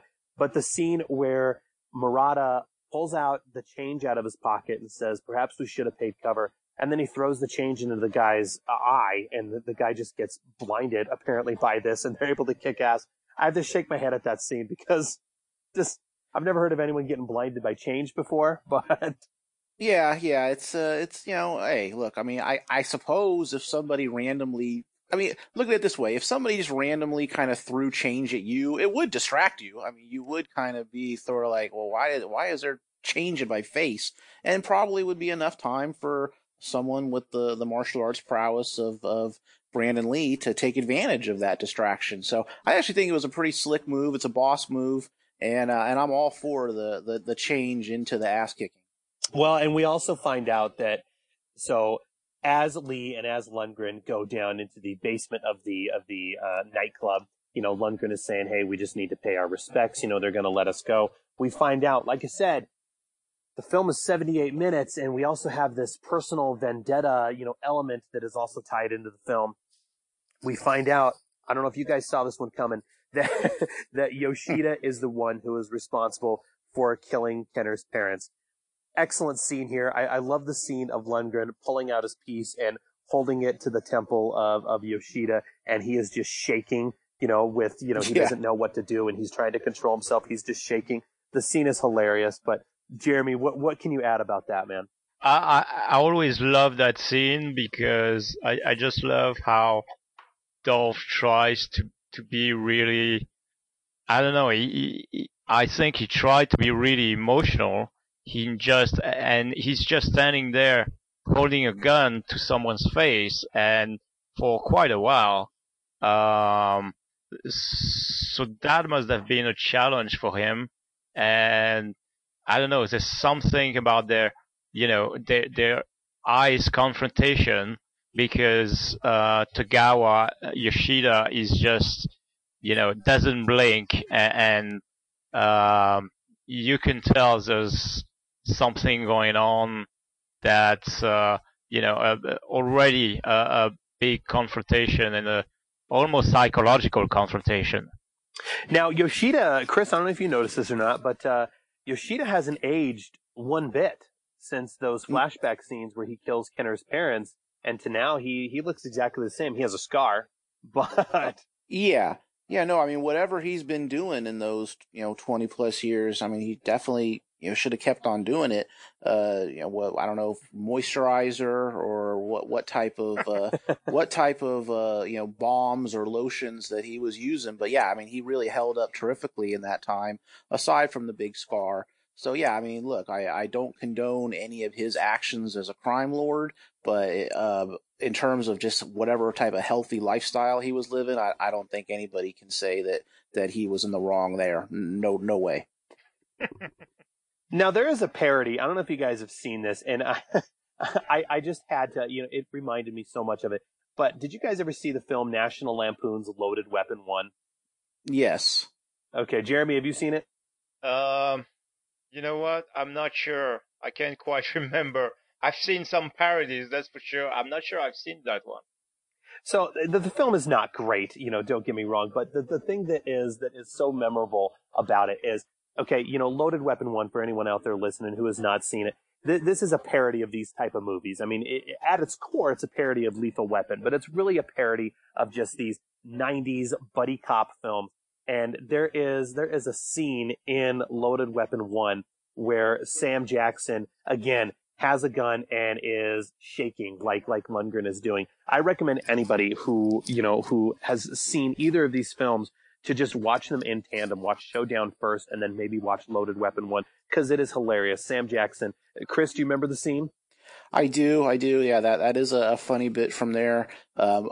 Really, my favorite bit from Loaded Weapon is the Bruce Willis cameo. I think that's the kind of the high point of the movie. I think a lot of the gags don't quite work in Loaded Weapon, but yeah, certainly the Sam Jackson shaking his gun and the Bruce Willis cameo, and there's a few other. I mean, it's worth watching once, but it to me it never quite goes up to that level of a Naked Gun, which is I think what it was aiming for. Yeah. So, but Lundgren's character is able to finally confess and let Lee in, let the character of Johnny Murata in on everything that is going on. Some great banter there, back and forth between Brandon Lee and Dolph Lundgren. I love so many of those lines, and I wrote a couple of them down. But I love the line where Lee says, if you don't tell me right now what's going on, then you're going about this alone. And then Lundgren says, okay, I'll go about it alone. And just how Lee says, no, that's not good enough. I love that scene. But my favorite line, actually, the entire movie, I feel like if you could sum up the movie with one line from the film, that pretty much gives a plot synopsis for the film, Brandon Lee gives this line, and it's hilarious because in the real world, this film doesn't exist in the real world. Let's face it. But in the real world, no one would say this. But he says, quote unquote, to Lundgren, I am partnered with a homicidal maniac on a personal vendetta of family vengeance. If you need a line to summarize the plot that is never going to get spoken in everyday life, you gotta love that. Gotta love that piece. Yeah. Yeah, I mean, in case if you didn't know what the movie was about at that point, I mean, he spells it right out for you. And if you weren't really following along, maybe that would wake you up and that's what we're doing here. Okay, fair enough. Let's go. Continue. Well, and he says it. Yeah, and 5 minutes later, he says it again, if you remember. They're driving in the car on their way to the stakeout, and he talks to Lundgren about how he wants to, he wanted to work for Malibu or whatever. And Lundgren says, well, that'll never happen. And he says, oh, great, I'm helping you out on your mission of personal vengeance, and you crushed my dreams. Like, it's just, again, reminding you, well, what are we going for with this movie again? Okay, that's right. Yeah. It's a revenge thriller. Got it. So all these gangs get together. This is one of the other elements of the film that is hilarious, that also would be great for, again, if you're going to do a drinking game with the film. But we have the Yakuza. They are planning on taking over Los Angeles. And by doing this, they're starting again with the Bonsai Club, using the brewery to kind of help manufacture the drugs. And what they're doing is they're strong arming all these gangs to where they're going to take over their drug distribution and drug supply. The scene again is hilarious. I don't know if you'd get a movie like this made nowadays, but you certainly wouldn't. I don't know if you'd get a scene like this. But you have all these gangs together, and every ethnic stereotype is on display in this room. You have some members of the Crips, you have the Hispanic Mafia, you have the Hells Angels, and they're all completely kosher with one another. There's no fighting going on among one another. It's like a social club. They're getting together, and Yoshida is able to demonstrate his prowess and letting them know that he is the boss and he is in business by cutting off the arm of one of the members of Hell's Angels. But the scene is hilarious, just how you have every ethnic stereotype on display for this meeting. Yeah, it's the United Nations of villainy, all on display. Everybody's represented. Though, honestly, kind of looking back, unless I'm missing it, they don't really have like, the stereotypical Italian mobster there. They've got, they have the Latin gang, they have the black gang, and they have the Hell's Angel bikers. But it's like I don't really spot any of the very stereotypical Italian gangsters in there. I'm not really sure why they got cut out. But I think my favorite part of that scene is when the biker basically tells Yoshida off and basically says, we're not going to be part of this. There's no way we're going to let you do this. Just the way the biker just conveniently leaves his arm there up against whatever he's leaning up against. He just has this, it's just, he's just very casual, he's angry, but he's very casual with his arm up against there. And it's just very inviting. It's like, no wonder Yoshida would cut it off. I mean, it's right there presented to him as easy as possible. And so I always get a kick out of just the way the biker is standing there in that scene. What do you think the memo was like in organizing this meeting among, as you said it, the United Nations of gangs? I gotta wonder what was sent out to unite them all together, and just the fact, like I said, they're all together and they're completely fine with one another. I mean, they're all in competition with one another, so I find it amazing that they're all in this same room together. But but we see that there is, of course, a greater threat and a greater evil in the form of Yoshida and the Yakuza. Well, you got to think that he's probably, smart enough and manipulative enough that he would, make them an offer that, they couldn't, they couldn't reject. So, they somehow all got together. And it reminds me of it's almost the same, plot to invade the America in The Punisher, Lady Tanaka, who, tries to control the Italian mob. And just before that, Gianni Franco is trying to rally all the mob families and everything. Right. That's a good comparison. That's a good point. But the film clicks along to our next action sequence, in which Lundgren and Lee are able to save Tia Carrere Minako from Yoshida's palace. She is getting ready to commit the Japanese act of seppuku, which is ritual suicide. And Lundgren again is able to be this superhuman, samurai that he is, and he runs in to save the day, while Brandon Lee is back doing what? I wonder if, I don't know what was going on in the script writing phase, but yeah, Brandon Lee he just disappears. They're at the top of the hill, if you remember, and they see what's going on through the binoculars. Lundgren runs down, decides he is going to save the day. And again, we talked about earlier how he's a force of nature in this scene, doing things that no regular human can do. But Brandon Lee is unfortunately just kind of left behind for all the action here. Odd, considering this is a buddy cop film, and one of the buddies in this duo is left behind. Chris, did you notice that at all?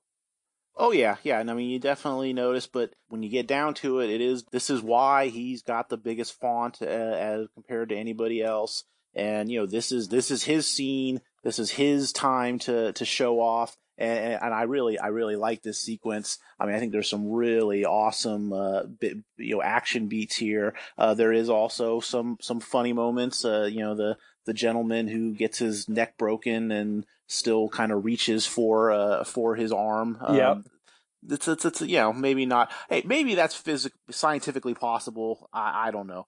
I mean, I'm not going to try and say that it's not possible, but that's always kind of been one of those funny moments. But yeah, I really like it. I think it's a good showcase for Lundgren to just do some major damage. A little over the top maybe with the turning over of the car. But I mean, with what we've seen so far in the movie, it's really not that out of line to see him, pull the car up and use that as a shield to get away. Well, and he is, pretty much storming this compound with a handgun, as opposed to all these Yakuza members who have, rounds of ammo and machine guns. And Lundgren is a crack shot. I mean, every shot he is firing is just hitting every single one of these Yakuza members. I mean, the scene is absolutely hilarious. And going along with the whole idea of him being invincible, I don't know if you guys picked up on it, but it's one of the scenes that I laugh my ass off each time. He picks up Minako. He's able to grab the sword from her before she stabs herself. He picks her up, he carries her, and he walks through the sliding glass door. He does not run through the sliding glass door. And keep in mind, there is a handle to the door. If you look to the left of him, he could have easily just opened up the door, but he just walks through the glass door. And this is after he sticks his hand through the door wall to subdue that bad guy. This is after, we see all these examples. Again, and the listeners are going to get annoyed with me keep mentioning this, but he is absolutely superhuman, the fact that he is able to just walk through this glass door. It's hilarious. It's ridiculous, but it's hilarious at the same time. Yeah, this is Kenner He-Man. And, I always love that sequence. I just got a laugh at the Brandon Lee's line when he says, right before he says to him, hey, there's 9 guys in there. Like, how does he know that there's exactly 9 guys left in the house? That always sounded hilarious to me. And then after the shootout, when they meet up again, Lundgren says, "Oh, I had to shoot 9 of them." So they keep mentioning how many, the exact number of how many guys there were. But the other thing I wanted to mention was that, this was the very early 90s, and I think this is one of the first American movies that try to emulate the John Woo style in that sequence. And it's not up there with Army of One yet, right. And of course, Hard Boiled hadn't been done, but I'm pretty sure there was a huge influence in there. Otherwise, all the how he rolls around and shoots the guys. It was definitely conceived as an attempt to do a Hong Kong action sequence. This was kind of where we first started to see that John Woo influence in American action movies. I think you saw it even more that same year with Van Damme's Double Impact. I think a lot of the action there seem to be pretty influenced by John Woo, but I definitely think that, especially in this scene where Lundgren storms the compound, that I think you definitely can tell there's some John Woo influence there, and it would only get magnified even more with the movies that came out a few years after this. But I think that's definitely a good point, that this was one of the first ones where you started to see that influence from the Hong Kong action make its way into American films. Well, and the bathhouse fight that follows is another example of this Hong Kong influence. I mean, first of all, the location for this fight is great. Who would have thought that they would do this scene in a bathhouse? But Lundgren taking on the sumo gentleman is hilarious. I mean, it's great because finally, in the film, Lundgren hasn't met his match by anyone else in this film, and finally he takes on this sumo guy. And that he's finally starting to feel a little bit of pain. But this entire bathhouse sequence is great. I do have to laugh because as you watch the film, I need to check out the Blu-ray to see how the transfer is on the Blu-ray. But did you guys notice at all the tattoo smearing on any of the guys as they were getting out of the bathtub during this scene? Yeah, yeah. I mean, to a certain degree, I think that you can definitely tell there's some makeup mishaps that go on in that sequence. Yeah. No, Jeremy, what were we going to add? Nothing. I'd say, it's probably difficult, having this sequence set in a bathhouse. You have all these guys that they had to tattoo for the few hours prior to the shoot, and having all this water and everything. They probably didn't have today. They probably have the technique to make the tattoos last really well with water. And this was an action scene, so it must have been pretty complicated if you had to check tattoos for every shot. So it's not surprising that you can see that. At the same time, it's not too obvious, I think. So you don't really pay attention to it. I will say that I do remember on, Cary Tagawa did the film Planet of the Apes back in 2000, 2001. It's not a great film. I don't recommend anyone watch it. But if you do watch the special features that were on the disc that were released, they were interviewing Cary Tagawa as he was getting in the makeup chair because he played one of the apes in the film. And he does say that, while he did sit for quite a few hours, putting on the ape makeup for his role in Planet of the Apes, he said it was nothing compared to when he did Showdown in Little Tokyo. I do remember him saying that putting on those tattoos was a much more laborious and time-intensive process than the ape costume. So you can only imagine, I mean, while you do see it smearing and you do look at it as being, okay, those are just tattoos, you do have to appreciate the fact that here tattoos, these fake body tattoos put on the body of these actors took significantly more time than an entire ape costume that was made in a film 10 years later. That says something, I think. Yeah, and I must say that they hired one of the top guys who later did lots of makeup work and design for big movies, huge movies. Patrick Tatopoulos is his name, and he's a French guy who went to Hollywood, and he has become a huge name since. And I think I even saw on eBay there was an ad for Showdown in Little Tokyo that was probably published in a trade magazine where they tried to push him for consideration for some awards. I'm not sure it was for the Academy Awards, but they were definitely trying to have his work on the film recognized.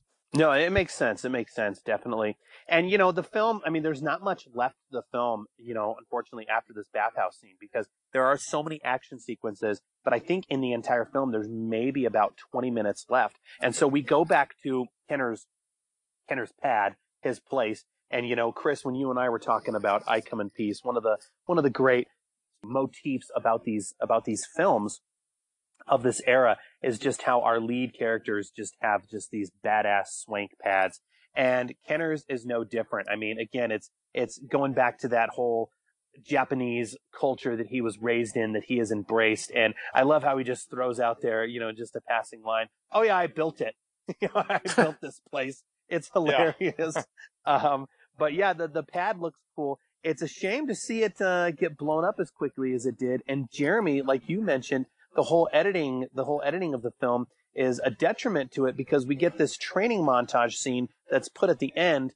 Chris, I don't know if you were like me, but considering that his pad had gotten blown up, were you wondering at all, okay, where is he training? Well, I mean, now isn't it established that he's got a normal residence, which is where he did his training, and that the place that is blown up, that was kind of his like I mentioned earlier, sort of his fortress of solitude, what kind of reminds him of his his Japanese upbringing. So I always just felt like he's just got kind of two different residences, and his training is done at his main residence. That's where he gets his mail, and that's where he trains for showdowns against Yakuza gang leaders. And then he's got kind of his his side place where he went to make sweet love to Tia Carrera and to basically hang out and trade barbs with Brandon Lee.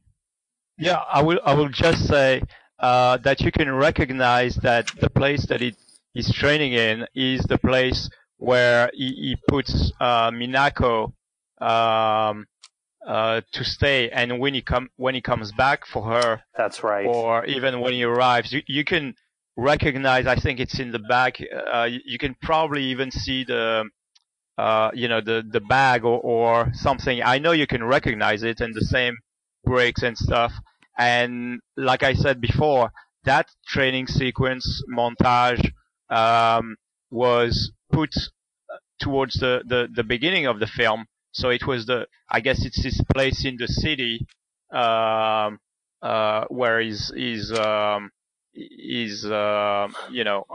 sleeping most of the time, but so indeed the way it's edited now, it doesn't make sense that he would go back to this place because they are actually trying to keep a low profile, but that's suspense of disbelief. Well, and I really wish they would have kept that training montage more at the beginning of the film because, like you said, it doesn't make sense, especially in terms of the story here. He's going to save the gal who he just made sweet lovin' to, as you said, Chris, and I don't think he's going to have time to go through this training. But yeah, we do get to see him preparing for battle in that Japanese gi, in that headband. Before we get there real quick, look, no analysis or review of this film is complete where we do not get to talk about the completely gratuitous and unnecessary love scene, as well as Brandon Lee's infamous line. So, Chris, I'll let you go. I'll let you start with that. What do we have to say?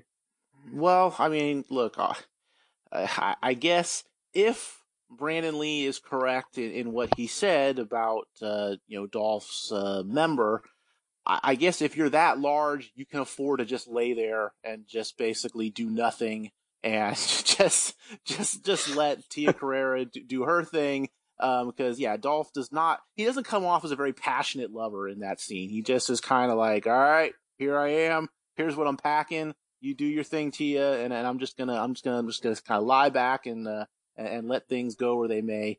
And so, and with regards to the line, I mean, it's a funny line. It is one of those kind of things that people first bring up when they talk about this movie. I always kind of wonder if, how many times did Brandon Lee have to read the script before he actually, believed that was really a line that he was being asked to say? Cause I gotta imagine that's one where he's like, look, Mr. Lester, I mean, can we do something here? Maybe can we maybe just give me something else to say here? So I always kind of wonder if anything went on behind the scenes with that line, because it's an infamous moment in action film history.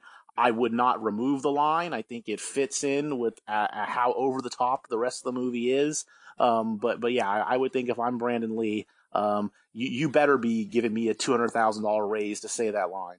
Well, it stops the film completely in its tracks. I mean, the film is incredibly ridiculous. I mean, it is the absolute most ridiculous comic book ever put on film at this point. Yeah, but that line stops the film completely in its tracks. It is my understanding, Jeremy, that the original line, and they do edit it out, and you can see because in the film they do cut to Dolph's reaction really quickly, but I guess originally the line was supposed to read, "You have the biggest dick I've ever seen on a white man," which makes the line a little better, not much, but it makes it a little better. And I find it hilarious that they edited that out because they thought it would be offensive, yet the film is so unabashedly offensive toward every other stereotype in the film that it's a head scratcher, the fact that they edited that line out as much as they did. Yeah, that's right. And first of all, I will say that the love scene between Dolph and Tia Carrere that plays before I think it's maybe the most embarrassing scene in the movie. I like the scene that's right before when they're in the bathtub. You can tell Tia Carrere is doubled. That's the one bit where David Michael Frank's score is really bad. So it's unfortunate. And then right before the line and the action scene, I will just say, because we also talk a lot about Van Damme and whatnot. This is one of the only shots in Dolph's filmography where he appears with his full butt, appearing, as opposed to his friend Jean-Claude. You can kind of see it in The Punisher when he's the sewers, but this was definitely a shot designed to show off his butt. Well, he is in his prime. Physically, yeah. Lundgren is in his absolute prime in this film. So it only makes sense if he's going to do that in one film. But regarding the love scene, I don't know if you guys were like me at all, but it is slightly a little confusing, maybe even disturbing that Minako would jump into bed with Kenner, considering she was viciously raped the night before. I don't want to get too much into that, but it's one of those things that I do have to wonder. I don't know if that was the best idea from a story standpoint. But again, this was, I don't want to say common, but this definitely fits within that whole 1990-91 misogynistic tone of films that were put out around that time. And you certainly wouldn't get it nowadays. Or they would write it differently, like, maybe they would have them, become a couple before she gets raped, and that would be a different thing. But it's certainly not realistic or psychologically, sensical. But as you said, in those days, and especially with those movies, and God knows some of the guys behind must be pretty, white, powerful guys. Like I remember when I talked to the co-producer, Martin Kahn. He was like, regarding Tia Carrera, he was pretty much, very sexist and almost misogynist. Like I remember him saying, "Oh, she had a huge ass" or something. Like quoting him, that's what he said to me. So wow. Yeah. But yeah, let's talk about the because I really want to talk about it. The line that was edited by the studio. So indeed, the line was written and shot as "You have the biggest dick I ever seen on a white man," which of course goes back to their, cultural differences. Like he's Asian and this is a white guy. But also, what was never mentioned in any script was that you can feel. I mean, if you think about it, that would really make you think that Brandon's character was probably gay. And I wonder if, I mean, it was like that in the line was there in the script, but I wonder if, as an actor, he didn't choose also to kind of, like some actors do, play him as a gay dude. But that's another story. So the line, so yes, they're it's strange because Warner Brothers, the studio, was very high on the film when they made it. And after that, they seem to go back and forth between supporting it and between kind of totally dismissing it and ultimately butchering the editing and releasing it on just a few theaters, because this was in about 140 theaters in the States, which is nothing. Yeah. And they, there was no publicity at all or anything. And so that line was, and from what I was told, there were other lines in the movie that were edited like that. And indeed, they thought it might be taken as something offensive, which in retrospect doesn't make any sense, because it was it would be disrespectful if Lundgren would say, "You have the biggest dick I've ever seen on an Asian man." That would be really wrong and politically incorrect. But if it's an Asian dude who says it, you can't say it's offensive because the white male are the more power dominant in society. Right.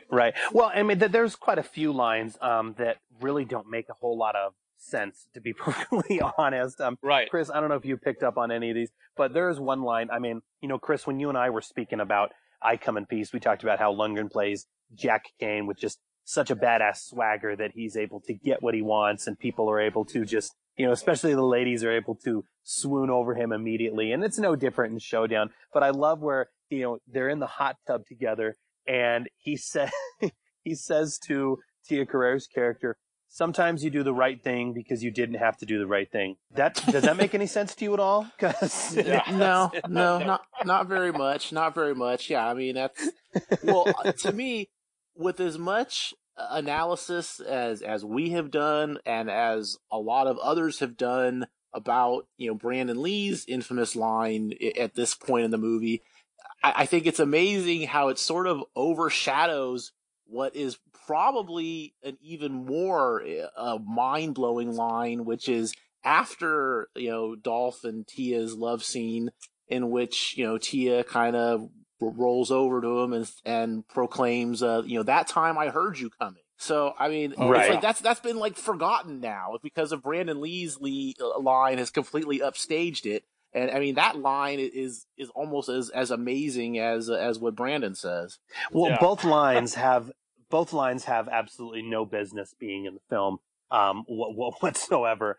But, as Dolph is suiting up to take on the assault that is getting ready to decimate his Fortress of Solitude, as you put it. Again, one of the other elements of the film that is absolutely hilarious is Dolph suiting up, getting ready for battle for this assault. He is in nothing but boxer briefs. And I can't get through this, but yeah, he's suiting up. He's wearing nothing but boxer briefs, and just how he's putting all sorts of sais and, all sorts of ninja stars and various weaponry on his torso.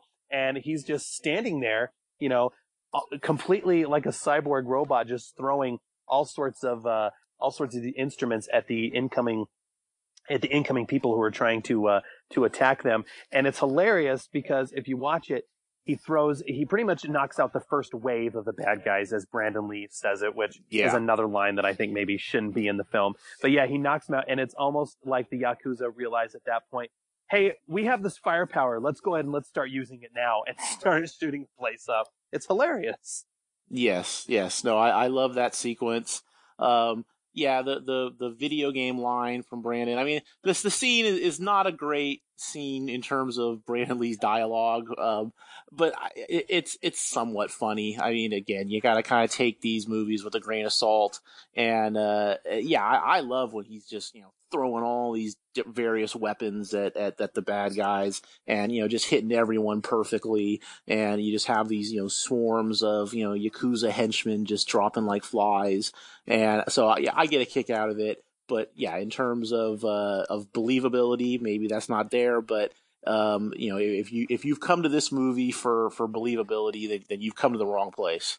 Well, and especially as he prepares for his final battle, and he wears his amazing Japanese gi and headband. It's almost like he's hearkening back to Daniel LaRusso's outfit in The Karate Kid. It is hilarious. I can't imagine how it played back in 91, 92, when I first saw this. I don't think I thought too much about it, but I watch it now, and it is hilarious to the point where I imagine even Lundgren, if he sat down and watched the film, he would probably have to look at these scenes as him running around in this outfit, also holding an assault rifle, which is equally funny. I can't imagine, but Lundgren would just look at this and be like, "Oh boy, that was 1990 for you." So what more can I say? Oh yeah, you know how he's always cracking up about whether he's on a set shooting a movie and watching the replays, or whether he thinks about some of the stuff he's done or how he looked. Definitely he would. I don't know if he saw the movie recently. I don't think so, but he definitely must crack at this costume. And at the same time, like someone mentioned, this is definitely a comic book movie, and this is the guy who thinks he's a 16th century samurai, so he's gonna suit up in that way. And at the time, I thought it was awesome. Jeremy, and we agreed it was Superhuman Samurai. So I just would like to. My apologies.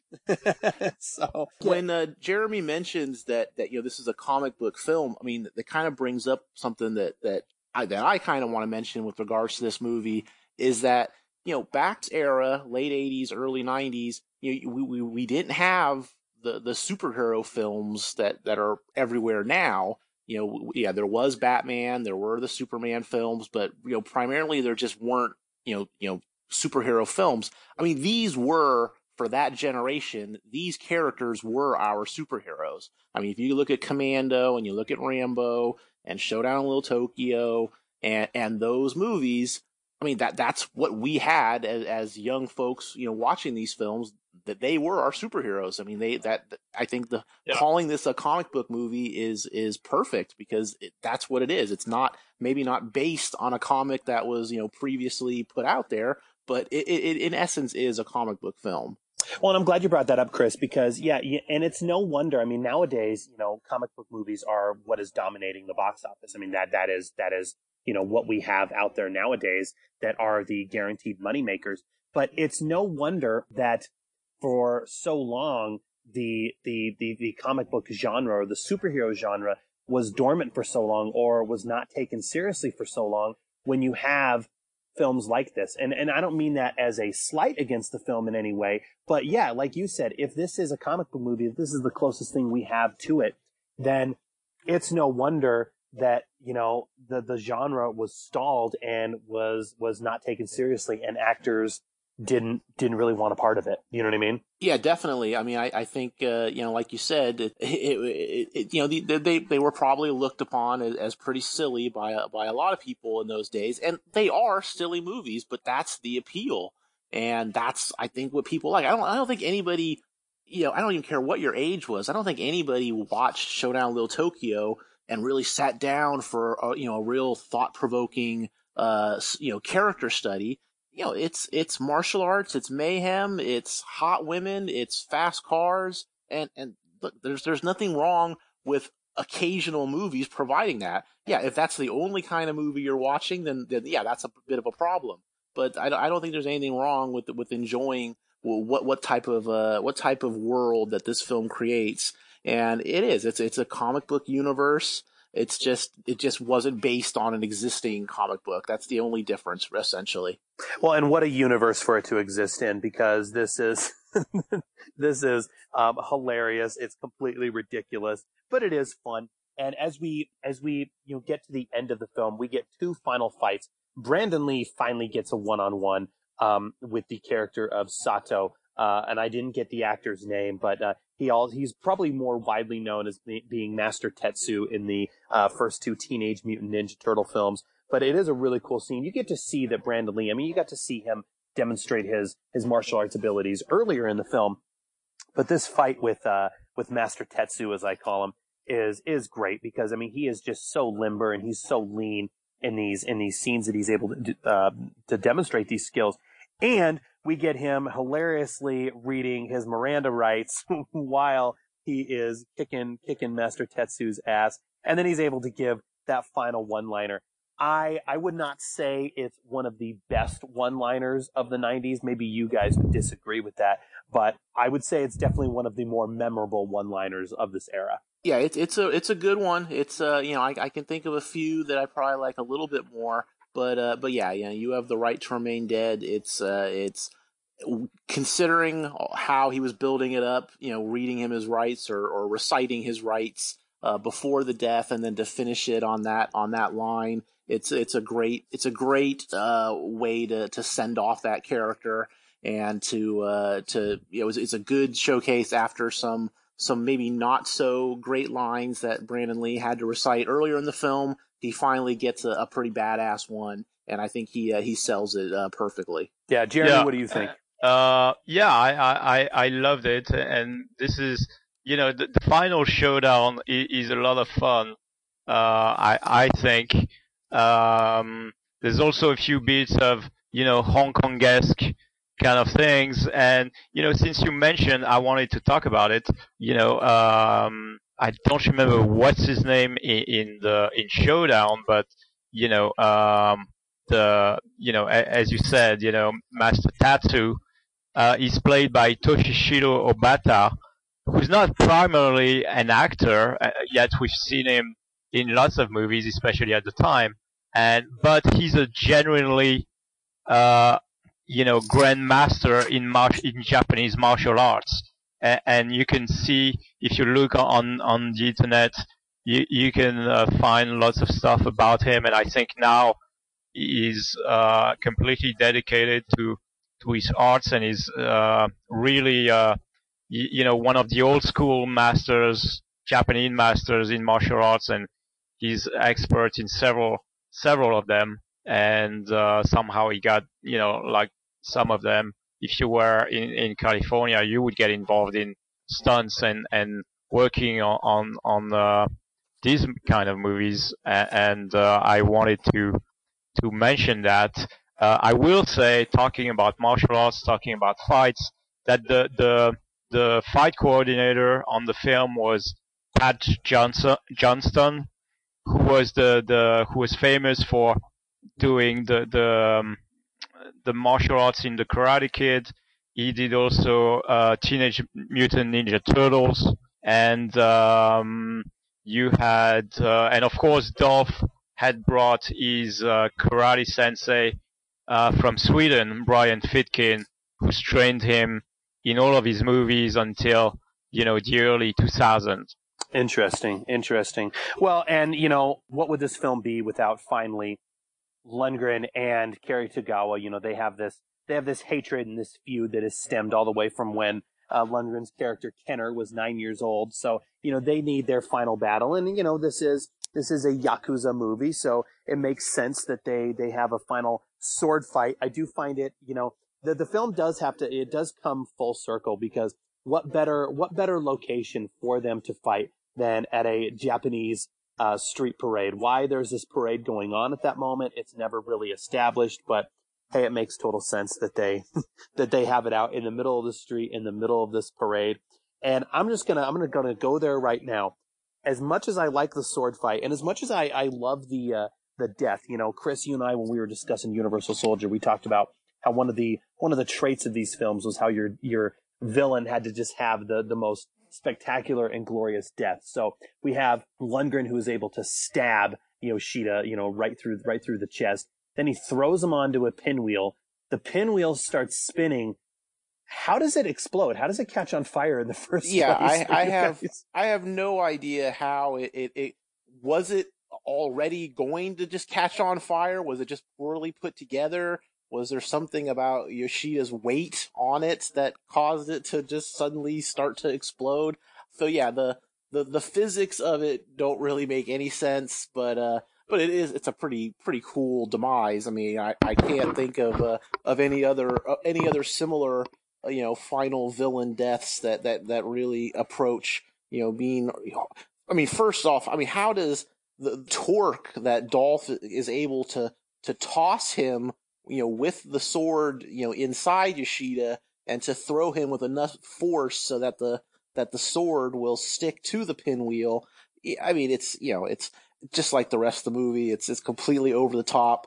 But, in a movie like this, do you just want, Dolph to just stab him and just be done with it? No. I mean, you want it to be in the middle of this parade down Little Tokyo's Main Street, and you want Yoshida to not only be stabbed but stuck to a pinwheel, revolve around at a very high speed, and then eventually just explode for no real reason. So I love it. It's a top flight demise.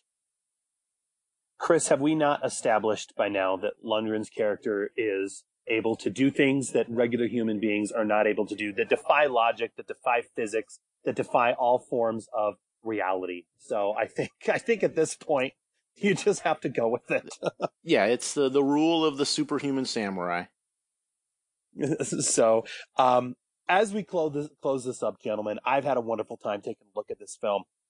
there's just so much about it. I mean, kind of like our Universal Soldier and our I Come in Peace episodes, we've discussed the film at a greater length than the film's running time. The film is so quick. It's, a mere 75, 78 minutes. But I'll start with you, Jeremy. In your opinion, I'm assuming the film gets a recommend, but why does it get a recommend from you? And more importantly, how does it stand up and rank as a Dolph Lundgren vehicle? Well, it's, of course, I think it's one of the most fun titles of his filmography, and it's right up there with I Come in Peace. It's like we said, it's a comic book film, and it's one of the rare occasions where Lundgren used his martial arts fully in a movie. I think it could have been even more, but it's definitely a memorable film, and that was made at an era that's long gone, and the fact that it co-stars Brandon Lee is another huge factor of the perenity of the movie. And I think if you really if you come back home and you're tired, you don't want to have your brain cells work, just put on Showdown in Little Tokyo and you'll have a blast. It was also, we didn't mention that it was, Little Tokyo is a real neighborhood in downtown Los Angeles, and they shot in all the actual locations. The parade is actually a parade that's happening in the spring in LA, and some of the shots were done during the actual parade. And there was, it had a decent budget as well, and it had lots of very good people in the crew. Like, for instance, again, I Come in Peace, Mark Irwin was the director of photography in Showdown and I Come in Peace. And Mark Lester, Showdown will probably not be remembered as Commando, but it went up there with along with one of his most popular and memorable films. Now all the time people will say, Mark Lester from Commando and Showdown in Little Tokyo, and a lot of people have asked for a sequel, and of course Brandon Lee can come back. I'd say it would be possible with someone like Mark Dacascos or somebody like that.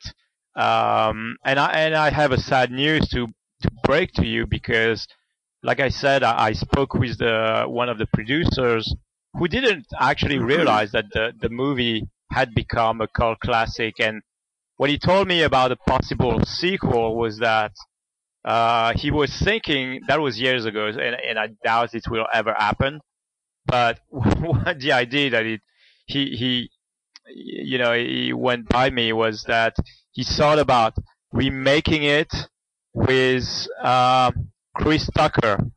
So, I don't know what you think about it, but that's just terrible. And, we already had Rush Hour, so, and of course it's a kind of a similar movie, buddy movie, so I doubt it will ever happen. So thankfully Showdown will be here forever. Good. Yeah. No. Yeah. I shudder at the thought of that, because I can't imagine how that could turn out any good at all. But Chris, how about you, man? Why does it get your recommend? How does it rank and stack against Lundgren's other efforts? I mean, it's pretty high up. My big three is kind of always been Universal Soldier, Punisher, and I Come in Peace. But I mean, this one is probably right there knocking on the door of those three. I mean, it's absolutely ludicrous. It's completely over the top, and that's exactly what I want from this kind of a movie. It fits in with a lot of the movies that I love from this era. We already mentioned Perfect Weapon and Marked for Death and Double Impact, And Showdown Little Tokyo fits right in with those movies. I mean, they all basically feel like they're kind of in this shared universe before, studios started to do shared universe movies. And so that's what I love about it. And yeah, I've always kind of wished that there had been a sequel. But I kind of feel like we got somewhat of a sequel, at least in spirit, with Skin Trade. That was kind of the closest that I think we could have asked for with in terms of a movie that it's way more serious and has a much more kind of a dramatic subject matter, and is not quite as tongue in cheek as Showdown. But I kind of look at Skin Trade as somewhat of the spiritual sequel to Showdown Little Tokyo, and I'm a big fan of both those movies. And yeah, Showdown is really high on my list of favorite ones that Lundgren did. I'm right there with you, Chris. I'm right there with both you guys. I feel like this is a film that I said earlier at the beginning of the show.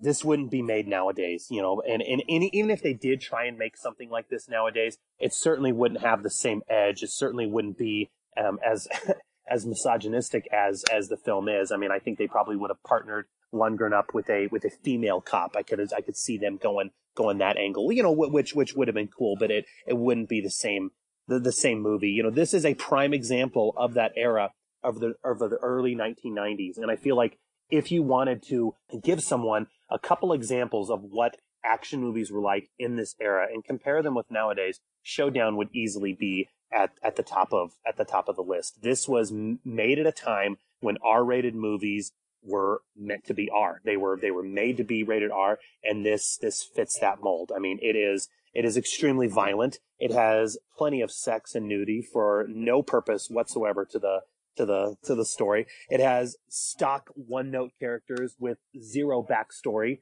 in the film, but that is what you want, I feel like, from one of these films. And so I feel like from that angle, it definitely works and it definitely fits. And it's not, as far as Lundgren's films, it's not one of my favorites. It's not at the top of my list, but I would say he probably looks the best. And this is, him at his absolute prime. So if you want to see what Lundgren was like, at the zenith or at the epitome of his physicality, this is right up there. So I recommend anybody who has not seen the film to definitely check this one out, because it is a gem of a forgotten era. Definitely. I'm with you 100%. Yeah, I think you said it all, and this is like you said, it's not my all-time favorite, but it's definitely a film that's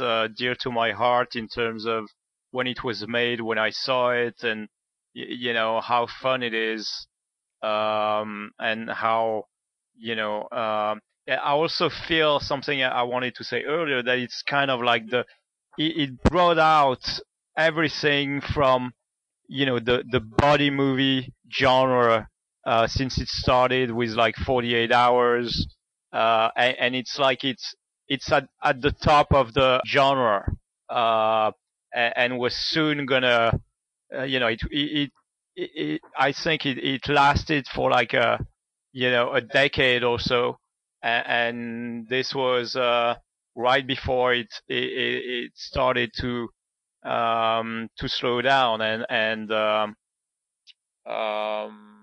yeah, that's what I wanted to say, and I'm glad we did this show. It was a great conversation. We had a lot of fun, and can't wait to do it again.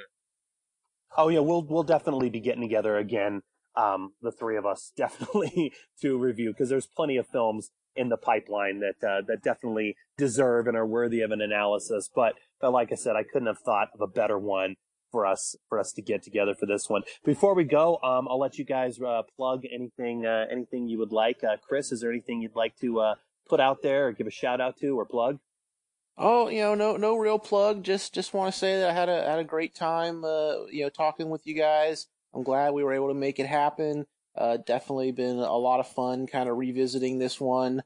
And, I hope we can all get together for another one down the road. And, thanks for, again, having me on. And it was a real treat to speak to you again and to finally speak to Jeremy. Awesome. Jeremy, how about you? Do you have anything you want to plug or give a shout out to? Well, it was great to finally meet Chris in person because we've known each other for a decade or two, probably two, and we wrote to each other by messages and on message boards, and I hope one time we can get together, the three of us, and maybe more guys that I know from the board. I'll just say this to you, Sean. Please get the Blu-ray. Yes. And I doubt Warner Brothers will ever release it with special features. I know Mark Lester wanted to, but really, I think with them it's like almost hopeless. So please get the Blu-ray. You'll have a kick out of it because it's like a new movie. It's the best you'll ever see the movie like. And The one thing I got to give you guys both major props for and major gratitude for is you guys have been fully supportive of me as I've embarked on this what some would say pretty silly project and silly venture. So thank you both for all your support. You're welcome. I'm glad to do it. You're welcome, and it's if we're not supporting you, who will? So yeah, absolutely. It's just and hopefully, like I told you before, I think with give it time and it should pick up. I hope it will pick up, and I'll definitely post that one on my Punisher socials, and I hope people will find it, with time, and as we progress. So. Right on. Well, hey, cool. Great job. I mean, your dedication is yours. Well, thanks. Well, hey, both of you, again, last time I'll say it, but thank you guys so much for coming back. I had a blast of a time. And to everyone out there who is listening, as always, please feel free to rate and review the show on iTunes, Stitcher, wherever else you go to subscribe. We always appreciate the reviews and the shout outs. And I'll see you all next time on I Must Break This Podcast.